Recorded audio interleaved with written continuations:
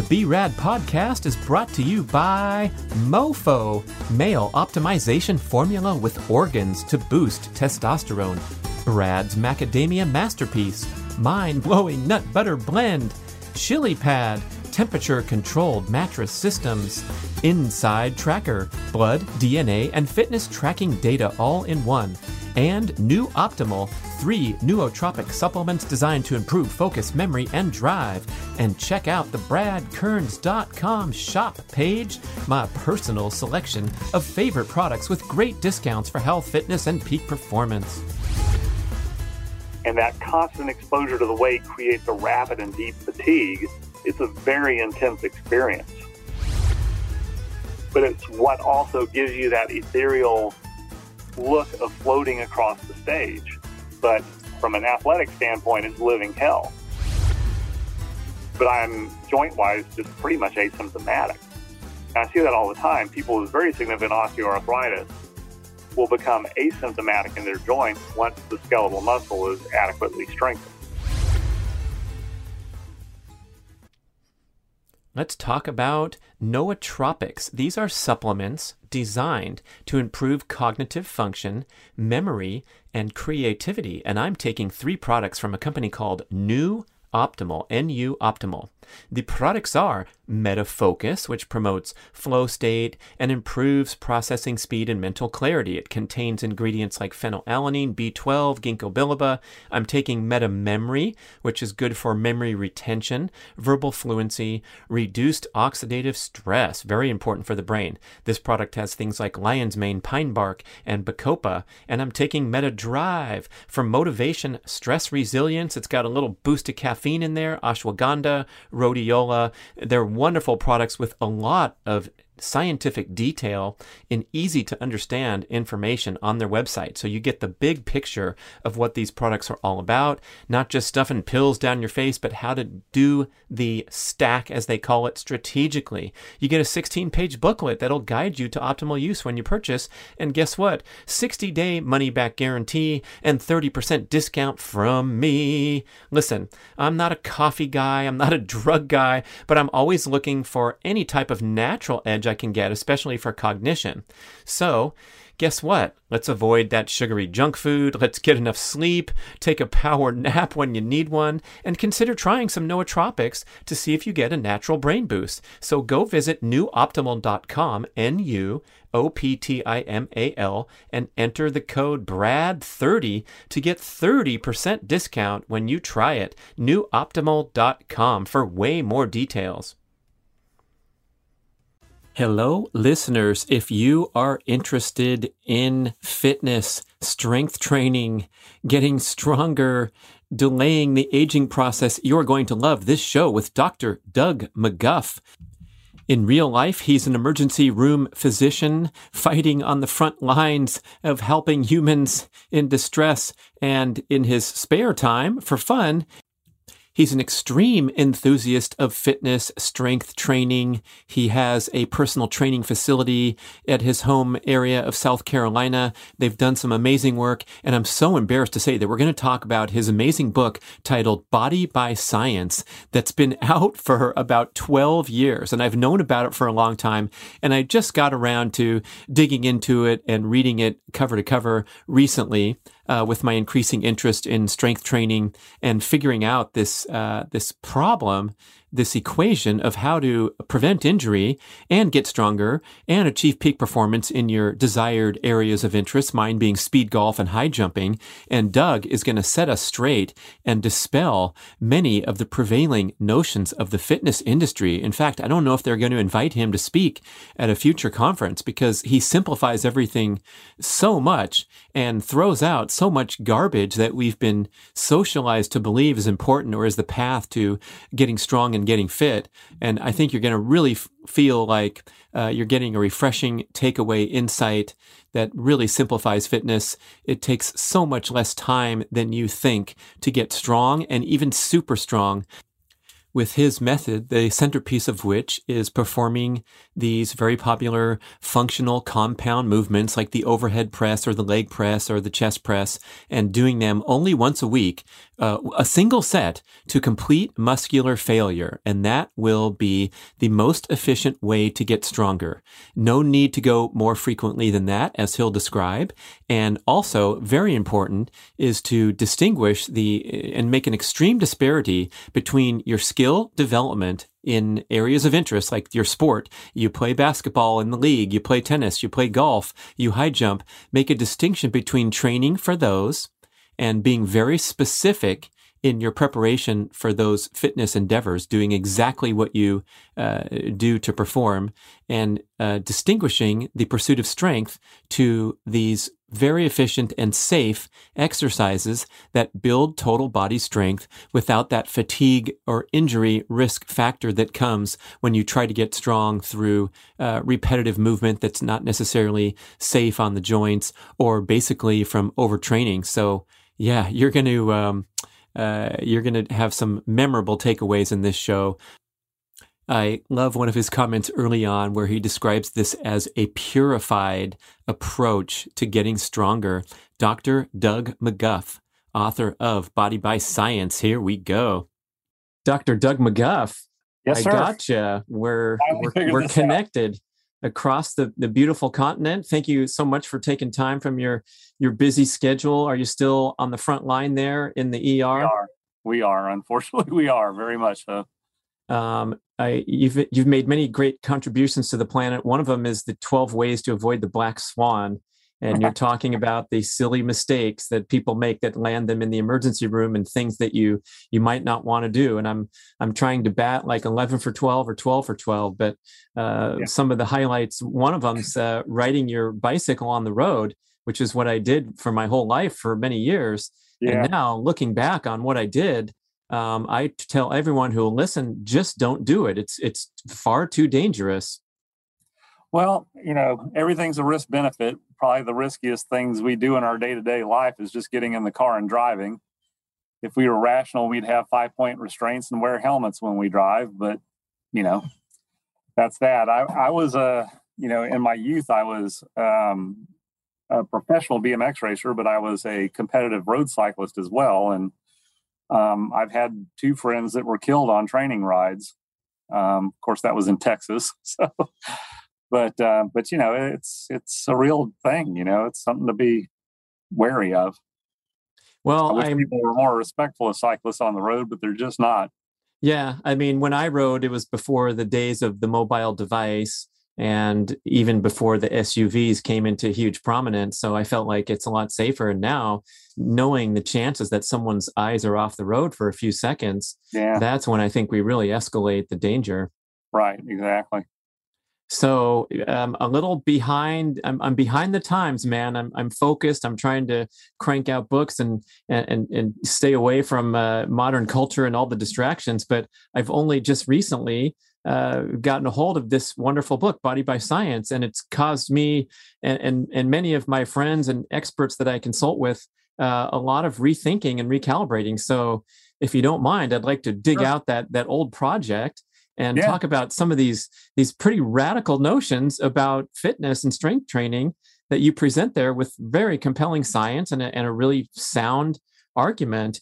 And I think just kind of the big picture here is that a lot of us who are really enthusiastic about fitness might be overdoing it and performing workouts that are minimally effective and or counterproductive. Sure.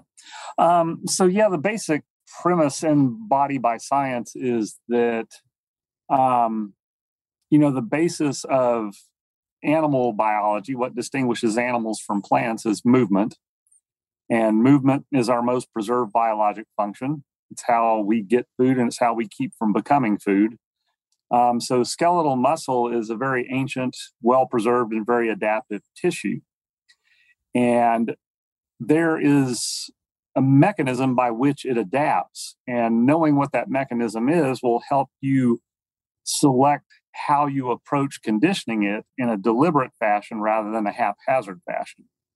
And I tell people I can give you good muscular conditioning by handing you a shovel and have you dig a 6-foot hole in the backyard, or swinging a sledgehammer on a tractor tire. But it is haphazard. You're getting the muscular loading and the muscle fatiguing through sort of an indirect and haphazard process, which is contaminated by a lot of unnecessary force and trauma, and may incur an amount of work that's difficult to recover from. Instead, what we try to focus on is say, what really is the stimulus that's triggering this adaptation? It turns out the stimulus is that the muscle's under a fairly continuous and aggressive load so that you fatigue it in a short period of time. So if we focus just on that, what we find is that we can invoke that fatigue safely, and that fatigue requires is a level of intensity that out of necessity means that the workout has to be short, because when it's purified in that way, you can't take much more.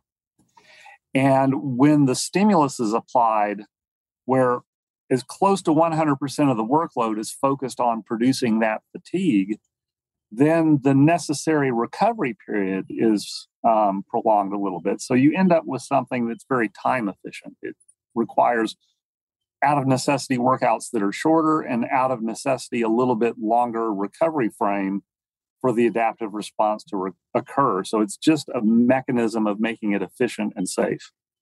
Oh, I love that term, purified. I think you should trademark that as the next fitness breakthrough, purified fitness. And I felt like the book was speaking to me directly so frequently, especially with quotes like, if you're doing something where the mechanical load is too severe, the muscles will get injured instead of strong. And I'm thinking about my wonderful pursuit of high jumping and how I go out there and practice. And, I enjoy the experience. But here I am injured again because that mechanical load is so severe. My muscles weren't fatigued to the point of exhaustion where I couldn't walk off the track. I was just distributing, I guess, instead of pure, I was distributing the load to joints, connective tissue that couldn't handle it. And I think that's probably what a lot of people are doing with their fitness pursuits. Yeah, a lot of people, like when they're lifting weights and they're going to complete fatigue and failure, it feels like the dangerous part is when you're at the very end of the set and close to failure. But the truth of the matter is, if it's a biomechanically correct exercise, you're actually at the safest point because you're literally too weak to hurt yourself. The most dangerous repetitions are the first one. When you're doing ballistic exercise protocols, you literally are strong enough to hurt yourself, but you're also engaging the muscles through the rapid application of force. So force is mass times acceleration. And even though you're unweighted, the acceleration forces greatly magnify the force that's transmitting onto the joints, and your risk of injury is a little bit higher that way. Most people, just doing body weight explosive movements don't get themselves into trouble because, we evolved a body that's able to tolerate that. When you start adding loads to ballistic movements, if you're doing overhead snatches or something, now you have a weight on a long lever in a vulnerable joint position, add all that together, and it's time for Mr. Rotator Cuff to get injured, So the major contention, the mind-blowing revelation here, it's conveyed in the subtitle that you really don't need to work out for that long of a duration or that frequently, to the extent that I guess the presentation, the basic is that you go once a week and do these 5 compound movements to one set to complete failure. And it seems so ridiculously minimal to the fitness enthusiast. So I'd love to get into how we arrived at 12 minutes a week. I think the subtitle says, to get super strong. Yeah. So first off, the movements that were selected in the book, it's called the Big Five, basically were picked not because they're magic movements or they're particularly more valuable than other movements. It was picked because they were 5 big compound movements, which means you're going to involve a lot of musculature in a single movement. And the movement is a linear movement for the body, which involves rotation around multiple joints. But those are from a skill standpoint, from a neurological standpoint, are very simple to perform. So I offered up exercises in the book that I thought would cover a lot of musculature, but be, from a motor standpoint, simple to perform. Because what I wanted the person that was exercising to have as much of their concentration available for generating effort and resisting the exertional discomfort and the tendency to run away from that. I wanted as much of their concentration available for that and not have to expend so much concentration on technique or coordinating a complex movement. So it's not to say that people can't do other movements or avail yourself of other equipment that's in the gym, but those 5 big basic exercises will cover all of the musculature of the body. And when you're doing those big compound movements, slowly, so that you're depriving yourself of momentum, so that you're under the constant load of the weight, and that constant exposure to the weight creates a rapid and deep fatigue, it's a very intense experience. And literally, when done right, you probably can't stand much more than 12 to 15 minutes of that kind of activity. It is very much unlike anything that most people have experienced when they exercise.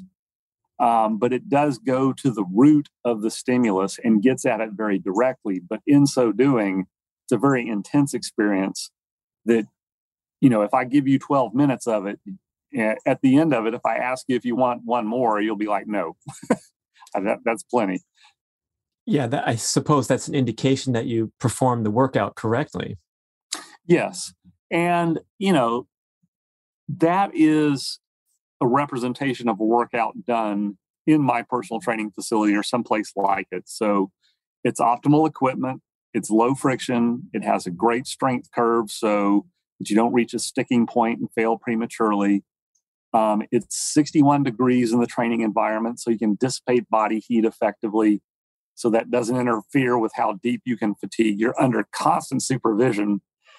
So you can't wriggle, you can't writhe, you can't squirm, you can't cheat in any way that gives you a respite from the load. So that produces a very intense experience that 12 minutes once a week works. If you're doing it self-supervised, it's still going to be of adequate intensity to generate the adaptive response you're looking for. But the intensity level may be just a shade less intense than it is under those circumstances. And that kind of exposure, you can train twice a week and still recover fairly well. Or, most people I'm saying that are doing this self-supervised, you probably should be doing it twice a week, maybe once every 4th to 5th day, like a Monday, Friday, Wednesday pattern. Most people can tolerate that really well and not overtrain at that sort of frequency.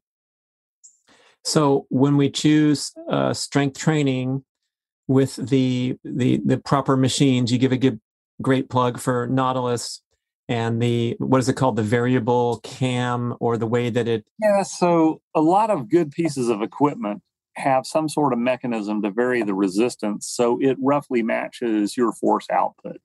So when you're doing a bench, let's just do an overhead press so you can see what I'm doing.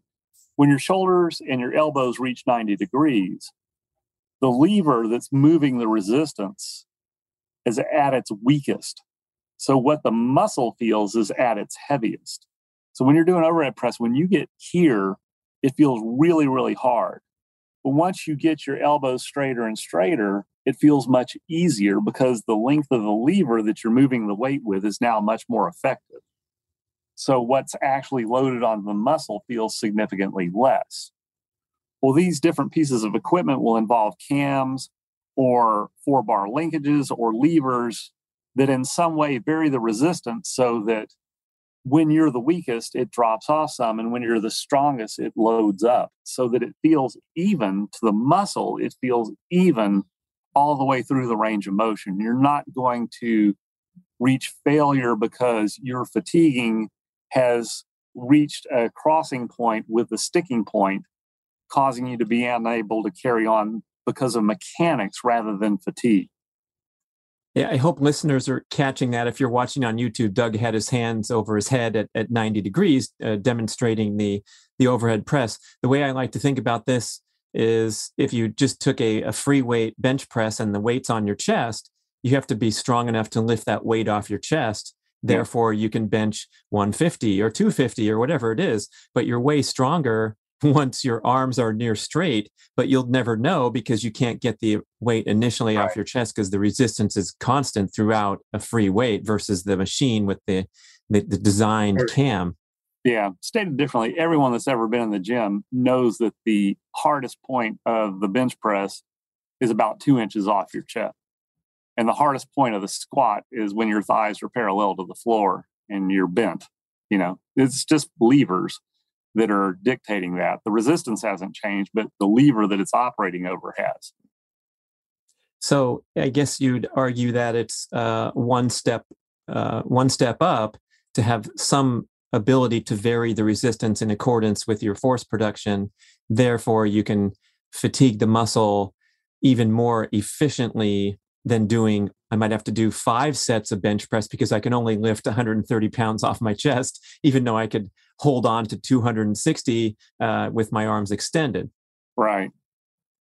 Yeah, exactly. And, for people that don't have access, there's other ways of getting around those sticking points. You can do the range of motion from the bottom up to the sticking point and do that to complete fatigue, take a brief respite, and then start from the top down to the sticking point, the easy part, and do it in the second half using the fatigue from the first part. The second part feel harder. So there's lots of different little workarounds, but it's nicer if you can be operating on equipment that doesn't require you to expend the energy to find a workaround.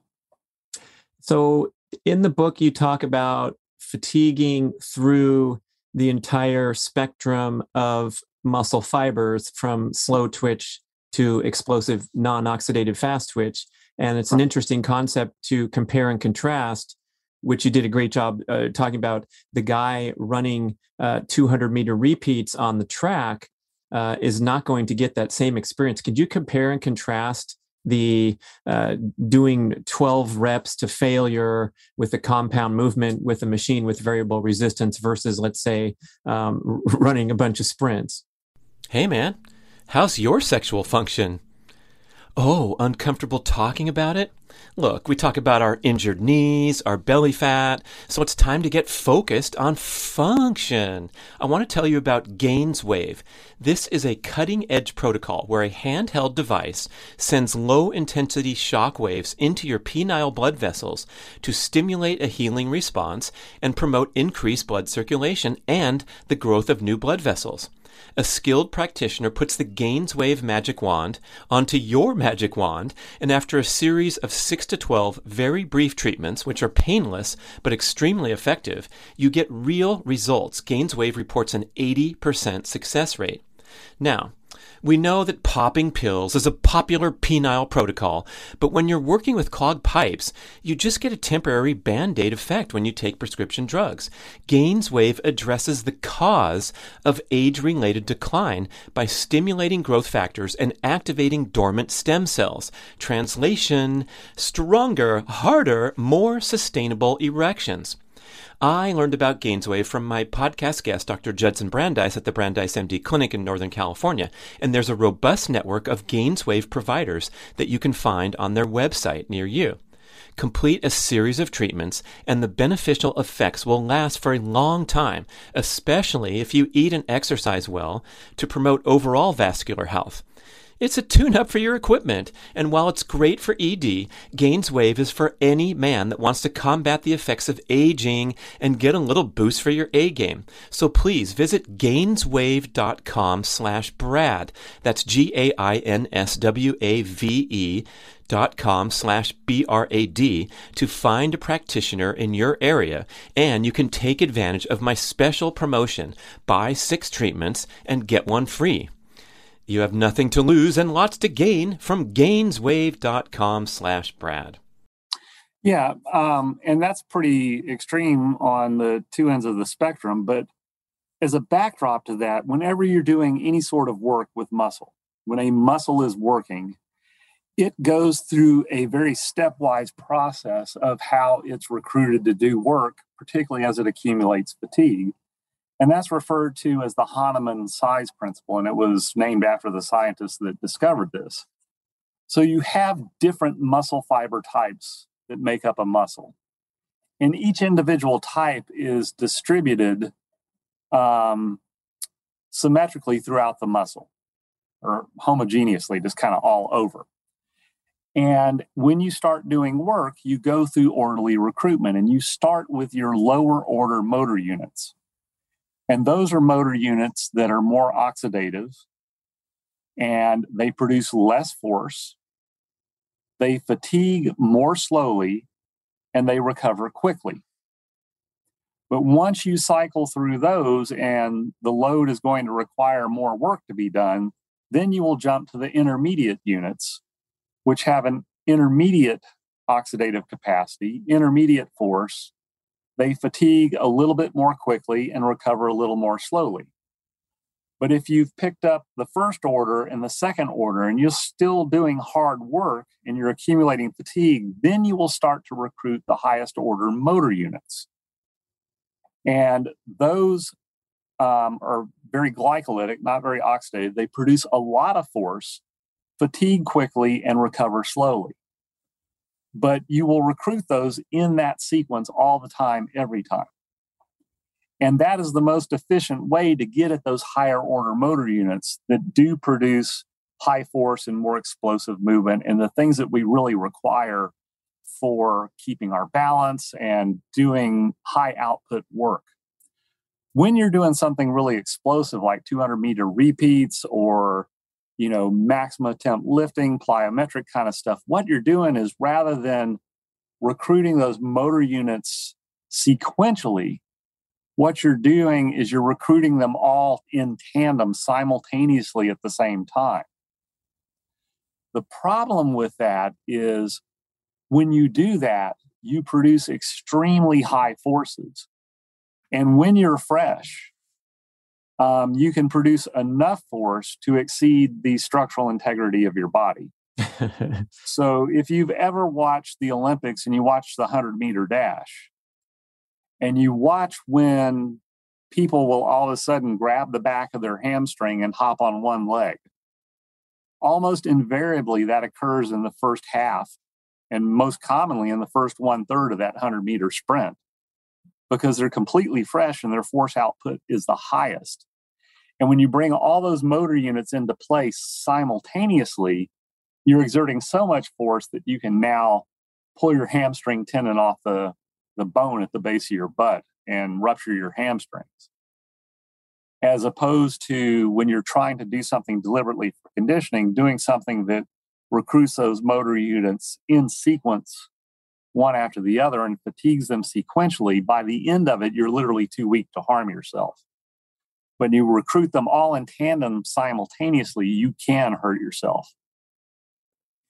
Wow, I never thought about that the cramps always come out in the first part of the race rather than near the finish line. That's fascinating. As you're approaching the finish, number one, you've picked up a lot of speed, so the impact forces are starting to decrease as you reach peak speed. But as you come out of the hole, off the starting blocks in that first 1/3, the forces are really, really high when you go from bent over. By the time you're fully upright and then just carrying speed forward, the forces drop significantly. But, wide receivers will do it right as they come off the line. You don't see someone at the end of their touchdown, their 80-yard touchdown run. You don't see the hamstring giving away as they cross the goal line. It's happening when you're first taking off. You're completely fresh and you're bringing all motor units to play simultaneously. So when you're on the 10th, 11th, 12th rep, going to total failure, because you've already fatigued the oxidative, the slow twitch muscle fibers, now you're going into the most extreme type of fiber, the most the one that takes the longest to recover and applies the most force, but it's not at its best because it's already tired and it's relying upon. Is it relying upon the oxidative fibers? No, it's that by the time you are recruiting those highest order motor units, the lower motor units are out of the equation. They're not generating force anymore. Now, some of them, especially the lowest order motor units, are starting to recover and kick back in some by that point in time, but their contribution is minimal. So what's happening is by the time you're recruiting the highest order motor units, if you're doing it right, you're going to recruit and fatigue the lowest order, and then recruit and fatigue the intermediate order fast enough so that they have not yet had time to recover. So they're not contributing force by the time the highest order motor units kick in. Once they kick in, whenever any motor unit fires, it's 100%. So those highest order motor units, they're firing 100%. It's all or nothing. But they're not firing in conjunction with these lower order motor units. They're fatigued and they're out of the equation. They're, for all intents and purposes, lying and panting. The way I demonstrate it when I'm giving a lecture to an audience is I divide the audience to people that weigh 120 pounds and less, 120 to 170 pounds, and 170 pounds and above. And I'll just have the lowest order motor unit, have them start doing, deep knee bends until they fatigue. And once they fatigue, then I bring in the second order. And if you go fast enough, the first order people are not ready to stand back up and start contributing again by the time the third order people are doing their deep knee bends. So it's the same thing with the motor unit. You've knocked out these lower order motor units, and they still haven't had time to recover by the time you are recruiting the highest order. And that means you selected a resistance that's meaningful enough to do that, which means you're going to reach a fatigue point somewhere around, at the longest 3 minutes, typically a minute to a minute and a half of, making the weights go up and down, so to speak. By that point in time, your force output, you've selected a given weight and your force output is dwindling. And at 90 seconds, the amount of force you can generate is now less than the weight you selected. So there's a window between your selected weight and your force capability that as you're training and recruiting and fatiguing those motor units, the window between the selected weight and your capability is closing. It's sort of like the the rock door that's closing on Indiana Jones when he shoots underneath and whips his whip through at the last second. The window between the selected weight and your capability is closing. And when it completely closes, that's muscular failure. Right, as evidenced by you can't do another rep. Correct. You've done your job. And it's not because there's zero there. It's just that if you selected 100 pounds and you fatigued to the point now where your maximal capable force output's 99 pounds, that's not enough to move the weight and you're done. Who knew that sleep was so important to health? Everyone knows, and we all know that it's important to minimize artificial light and digital stimulation after dark. But did you know that your body temperature has to drop a couple of degrees for you to fall asleep? And we have to maintain a cool body temperature throughout the night to cycle optimally through all phases of sleep. Now, we've done this naturally for millions of years, sleeping in caves, but today we crank the heat, we overload on the blankets, and it's not uncommon to awaken at night, not only from people that have these major night sweats, but also minor overheating that you might not even realize is disturbing your sleep. Chili Sleep Systems offers an awesome solution of a customizable, climate-controlled mattress pad using circulating water. Jumping into a pre-cooled bed will help lower your core body temperature and trigger a deep, relaxing sleep. I love the machine because it also makes a beautiful, relaxing white noise. To be clear, ideal sleep environment is a slightly lower body temperature via cool air in the room and a cool mattress, and with your skin comfortably warm with the right pajamas and blankets. Chili Sleep's Ooler system, OOLER, allows you and your sleeping partner of choice to program different temperatures for each side of the bed via your smartphones. No more temperature wars. You can also program a gradual morning warming of the bed for a graceful morning wake-up. So please head over to Chili Sleep, CHILI sleep.com/Brad for Chili Sleep's best deal, which they are offering to B-Rad podcast listeners for a limited time. That's chilisleep.com/Brad for a special offer. Yeah, I appreciate that that notion promoted by many people, but Dr. John Jaquish with his X3 bar talking about the reduced range of motion. Once you hit that 99, if you're working with a stretch band, you can stretch it to less than full extension and continue to make these baby reps. That's kind of what I was describing when I was talking about working around a sticking point. Mm-hmm. So with a bench press, when you reach the sticking point at halfway, you can select a weight and go from the bottom to the sticking point only, bottom to the sticking point only until you reach fatigue. And then you can go from the easiest portion down to the sticking point and back up and then reach fatigue there. So that's not really, I mean, he's promoting it as a feature of the X3 bar, but it's really a bug that you're working around. So, basically those sort of things are, I mean, let's face it, it's a metal tube and a rubber band, which means that on pulling movements, your force output at the beginning is actually very high. But when you complete a pulling movement, at the completion of the movement, the force output is very low because the muscle is now completely shortened. It's like a spring that's totally bottomed out. You've reached what's called active insufficiency, and the force output drops precipitously. Well, if you're using a rubber band, at the start, the rubber band's not stretched. Your force capability is at its highest, but the force delivered to you is at its lowest. When you pull it all the way down, you fully stretch the rubber band. So now you have this mismatch where the force is the highest in the position where you're weakest. The strength curve is entirely backwards.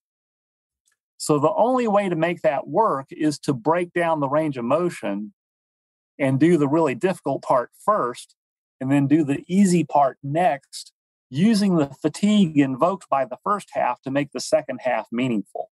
Does that make sense? Sure. I'm so excited to introduce you to Peluva. This is a new zero-drop minimalist shoe with the distinctive 5-toe design from my main man, Mark Sisson. Peluvas give you the most authentic barefoot style experience, but with sufficient cushioning so you can use them for all manner of daily movement, especially walking and many other fitness and athletic activities. Peluvas are also incredibly stylish, so you get a barefoot shoe that you're not embarrassed to wear around in daily life.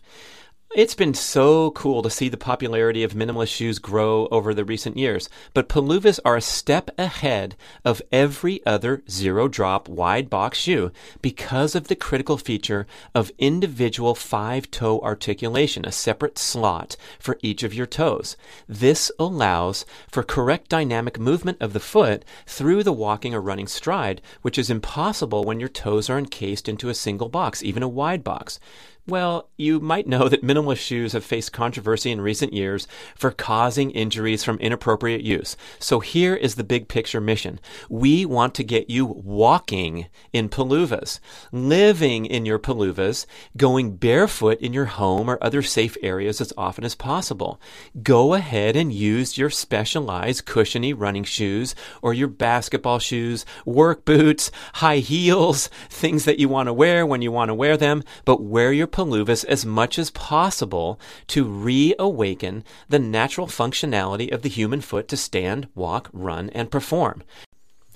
Do you want to try a pair? I'm certain that when you put them on and walk around, you are going to quickly realize that these are the most comfortable, natural shoes that you've ever worn. They are designed to feel like you're, quote, walking barefoot on a putting green.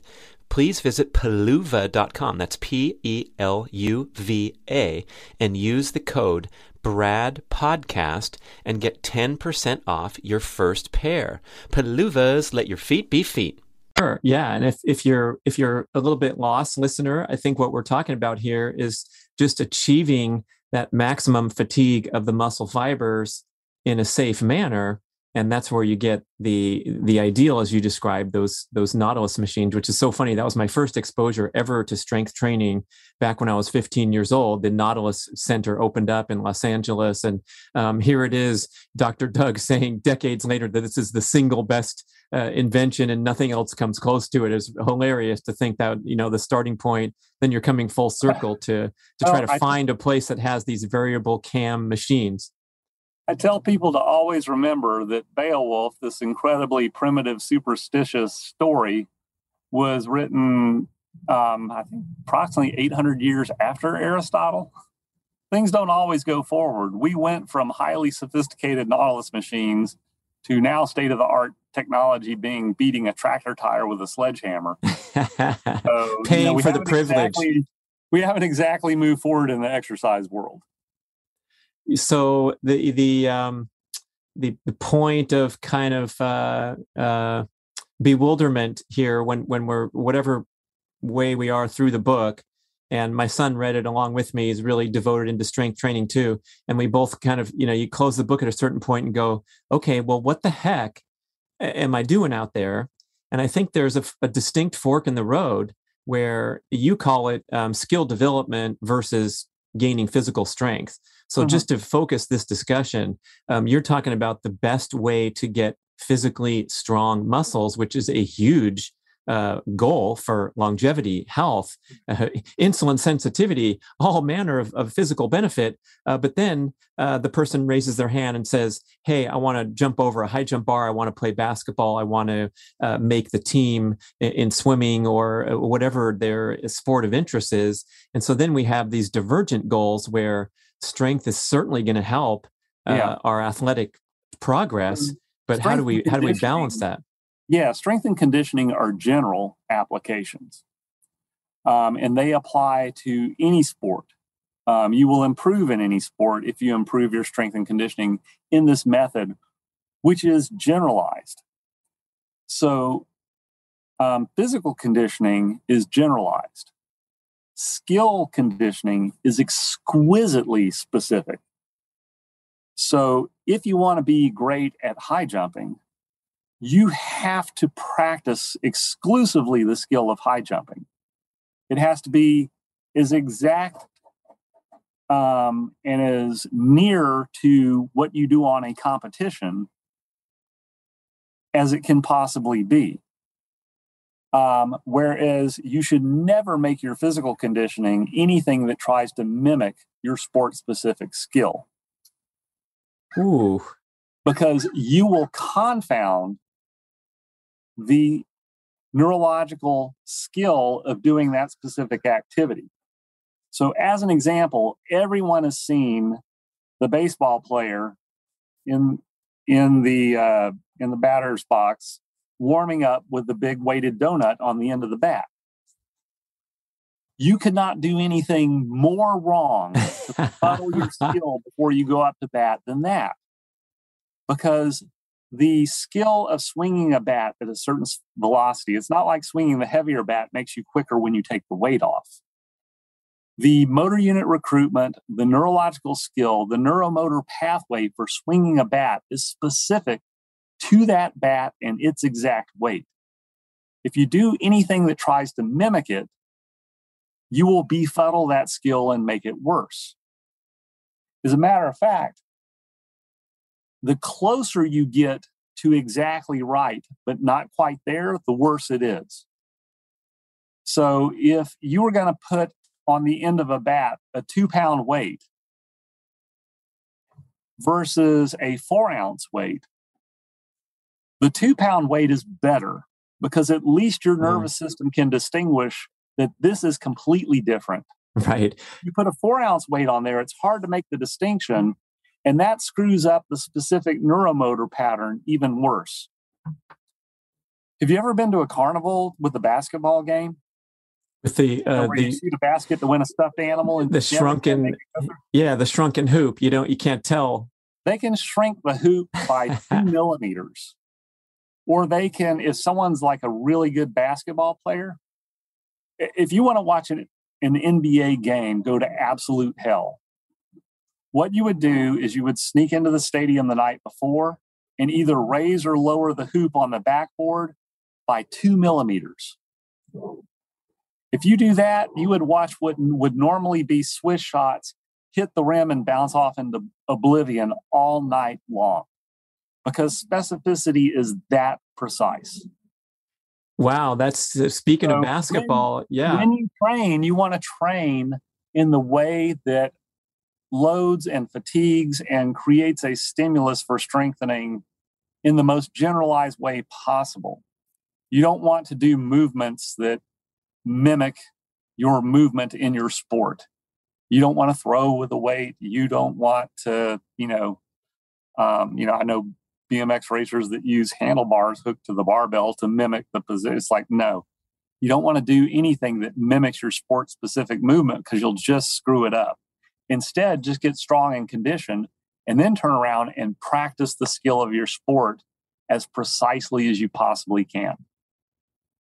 Yeah, I also think there's an increased injury risk if you're using your sport to the end of becoming physically stronger.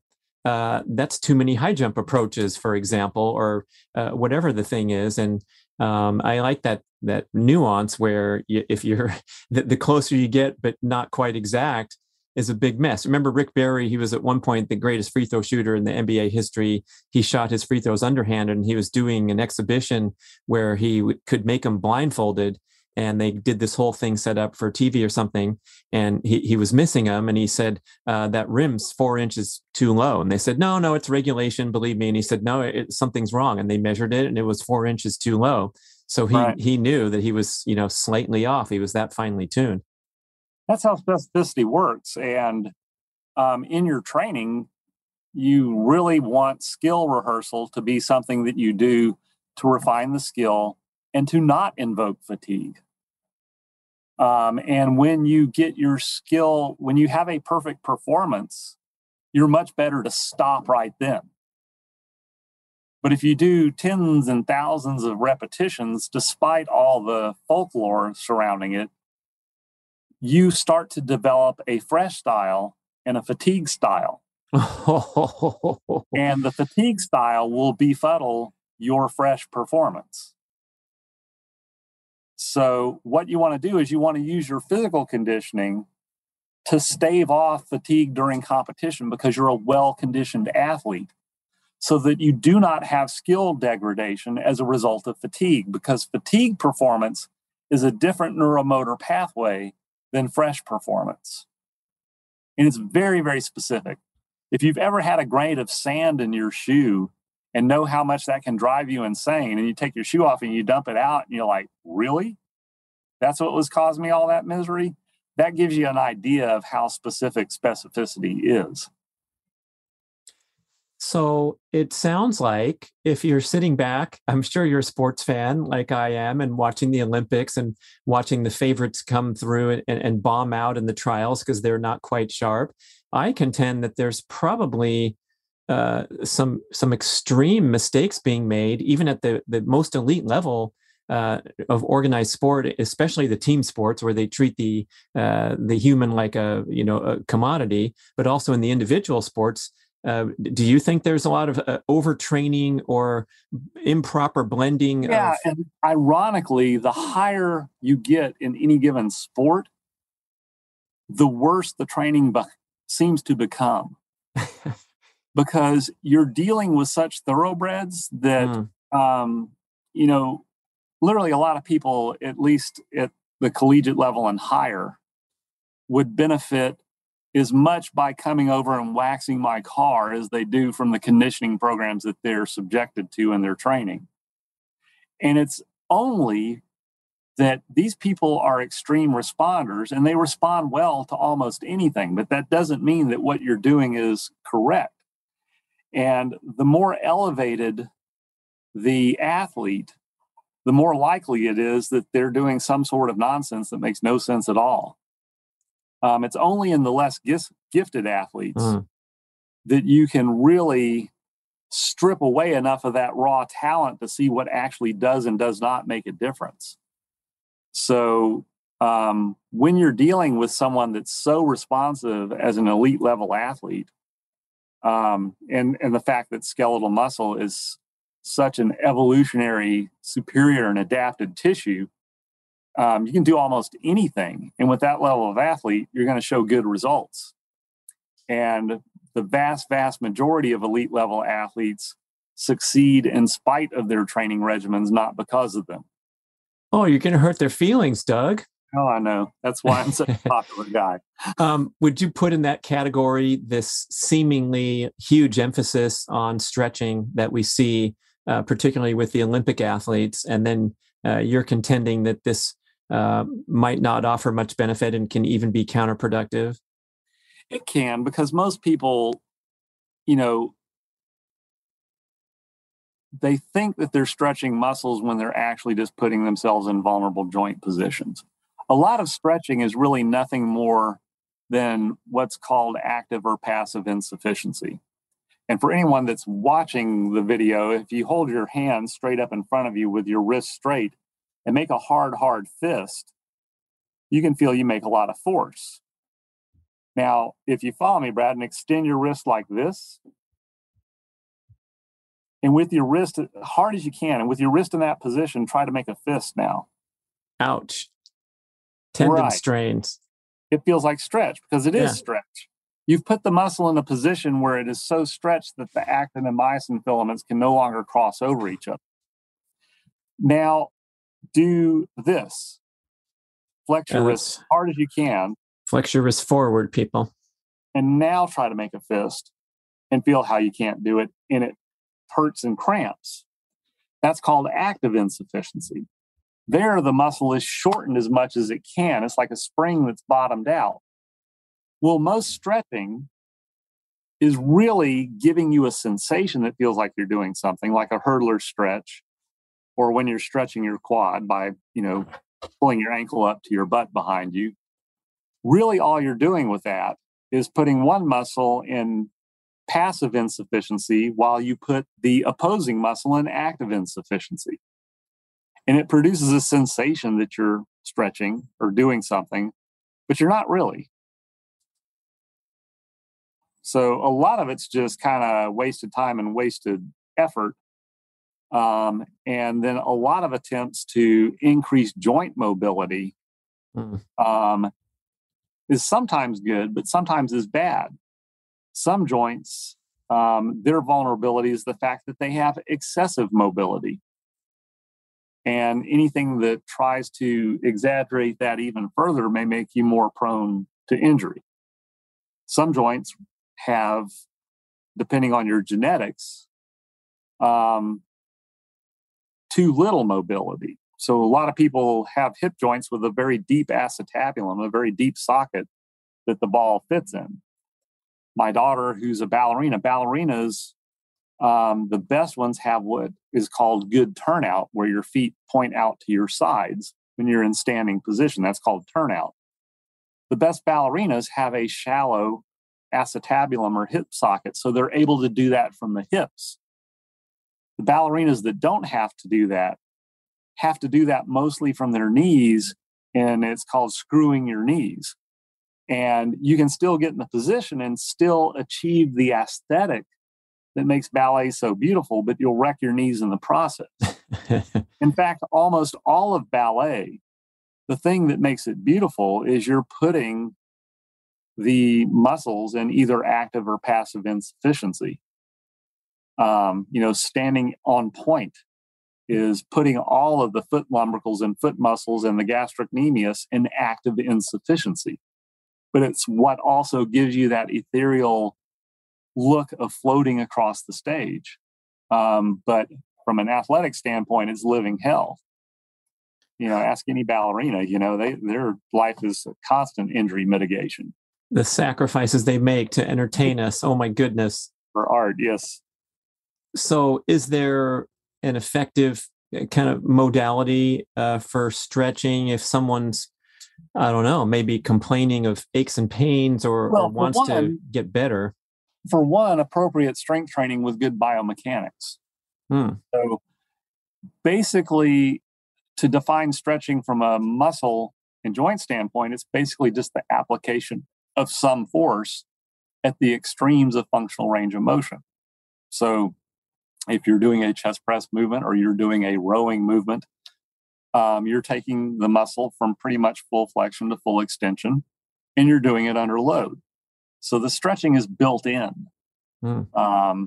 So if you're conditioning the muscle and you're conditioning it through an acceptable and not extreme range of motion, you're going to do as much to enhance your flexibility as possible. Because what makes a joint function safely through its full range of motion is its surrounding supporting musculature that moves it. So appropriate joint mobility is much, much more about the strength of the surrounding supporting musculature than it is anything in particular to do with the joint itself. Mm-hmm. And for people with, arthritis, osteoarthritis, rheumatoid arthritis, same thing still applies, because if you have a rusty hinge, a strong muscle moving a rusty hinge is much, much better than a weak one. And the functionality of the hinge will be much better in the presence of a strong muscle. Oh, gosh. I imagine the symptoms can often vanish if you get strong enough. Yeah. Because of BMX racing, if you look at my ankle joints on X-ray, they have a very significant degree of osteoarthritis on them. Same with, in particular, my left knee, because I've injured it multiple times. But I'm joint-wise just pretty much asymptomatic. And I see that all the time. People with very significant osteoarthritis will become asymptomatic in their joints once the skeletal muscle is adequately strengthened. And that's both from a mechanical support standpoint from the muscle, but also the myokine signaling. The muscle releases local hormones that act on the joints and decrease the inflammation inside the joint. So the crosstalk between the two tissues is beneficial as well. So if we went on a tour of one of these giant, super cool gyms that you see in the big cities with, dozens, banks of cardio machines, and then a great setup for machines and free weights, and the straps are hanging down from the ceiling, and you can play on the half ball. What's kind of your reflection as we're walking through this gym? Are most people, they're getting some bonus points away from sitting on the couch, but are we looking at things that are mildly beneficial but could be much better? Yeah, I don't discourage. If people just want to do the garden variety thing, go do it. I don't necessarily discourage that, because the nice thing is skeletal muscle is the most highly evolved and adaptive tissue in the universe, bar none. So you expose it to any sort of usage that's meaningful, it will adapt in a positive way. The only downside to it is there is a lot of stuff that can be done there poses you a higher risk of injury. And I think exercise should always protect you from injury and never cause injury. And that's the only downside that I see to it. Indeed, when you look at injuries across collegiate sports, especially football, there is a higher rate of injury in the weight room than there is on the playing field. Oh, that's not a good stat. Because of the modalities that they're using, by and large. That wasn't always the case, but it is today, because everyone's kind of using sort of an explosive Olympic lifting paradigm for their training, because they misunderstand, how to engage these higher order motor units and what's necessary to make them functional. And the idea of thinking that explosiveness in the weight room is going to transfer over to explosiveness on the field, when you could get the same thing by, strengthening and conditioning in a way that's safe, that doesn't expose you to risk, and then take that newfound strength and apply it to the specific skill set specifically, so that you only incur the risk at a time when it's going to be beneficial to the specific skill that you're trying to train.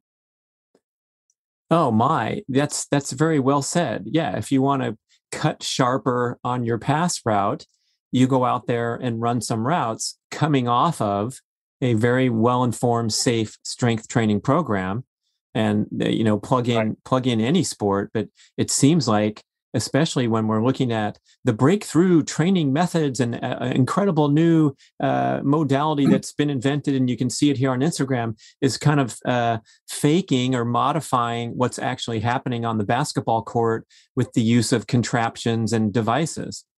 Right.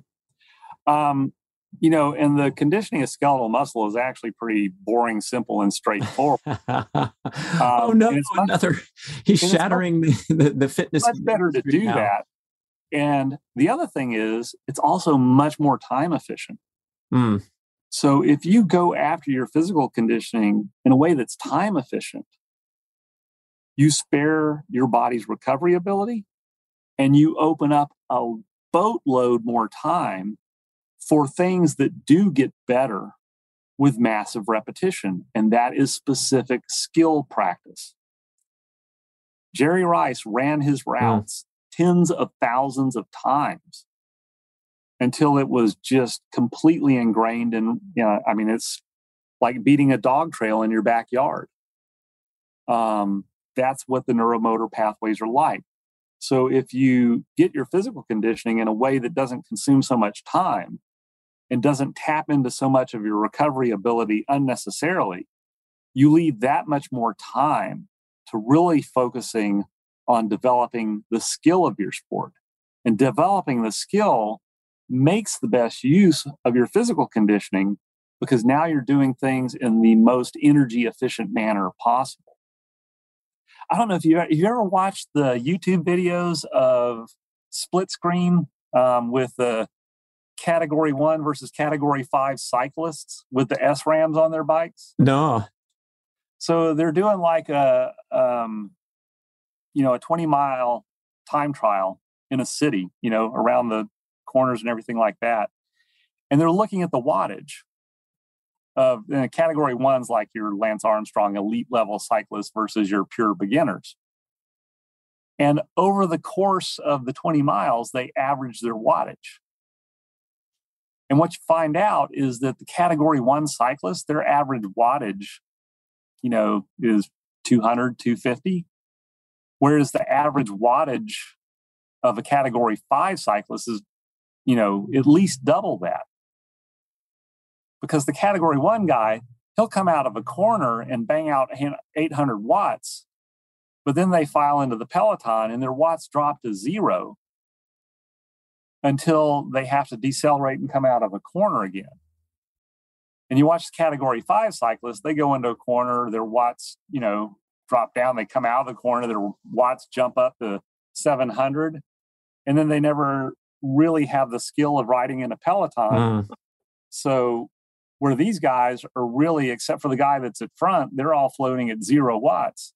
These guys are cranking at 300 to 350 from corner to corner. And over the course of the race, they've averaged 450 watts, whereas the category 1 guys have averaged 200. Wow. And that's what skill development is about. Right. You can spare yourself for really getting skilled at your sport. You make much better use of the conditioning that you have acquired in a much more time efficient manner.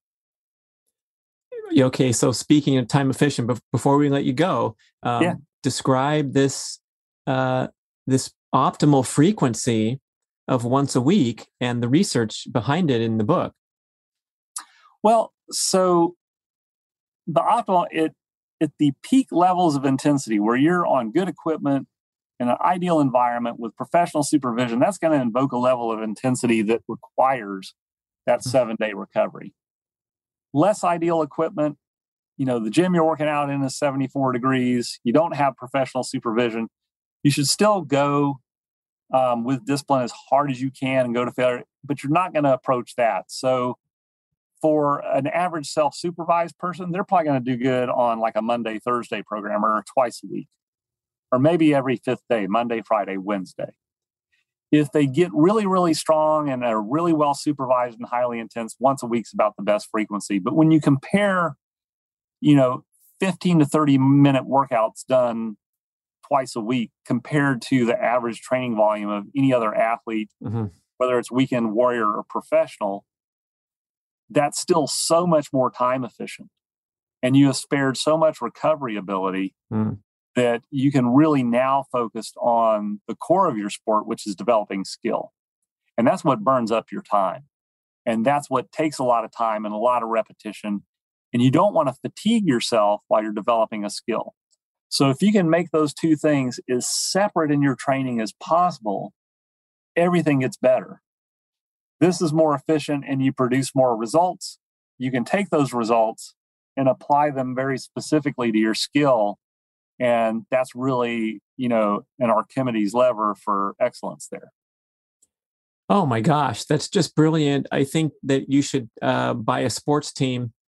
That should be your next move, whether it's football, basketball, something, or become the Olympic commissioner and put. It would be nice to test it out with an athlete of the highest level and see if further breakthroughs can happen. But Doug McGuff, thanks for spending the time to explain all that. Absolute pleasure. People can go grab a copy of Body by Science. And how else do we connect with you?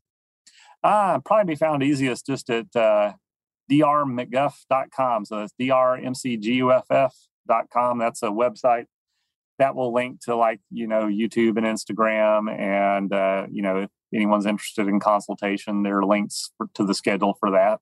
That's probably a good place to look. If you just Google my name, though, you'll find all sorts of nonsense on the internet. What's the YouTube? The title is Cardio Doesn't Exist, I think. It's only a 3-minute. Yeah, it's a 3-minute burst, but boy, it could be life-changing for those of you obsessed with cardio.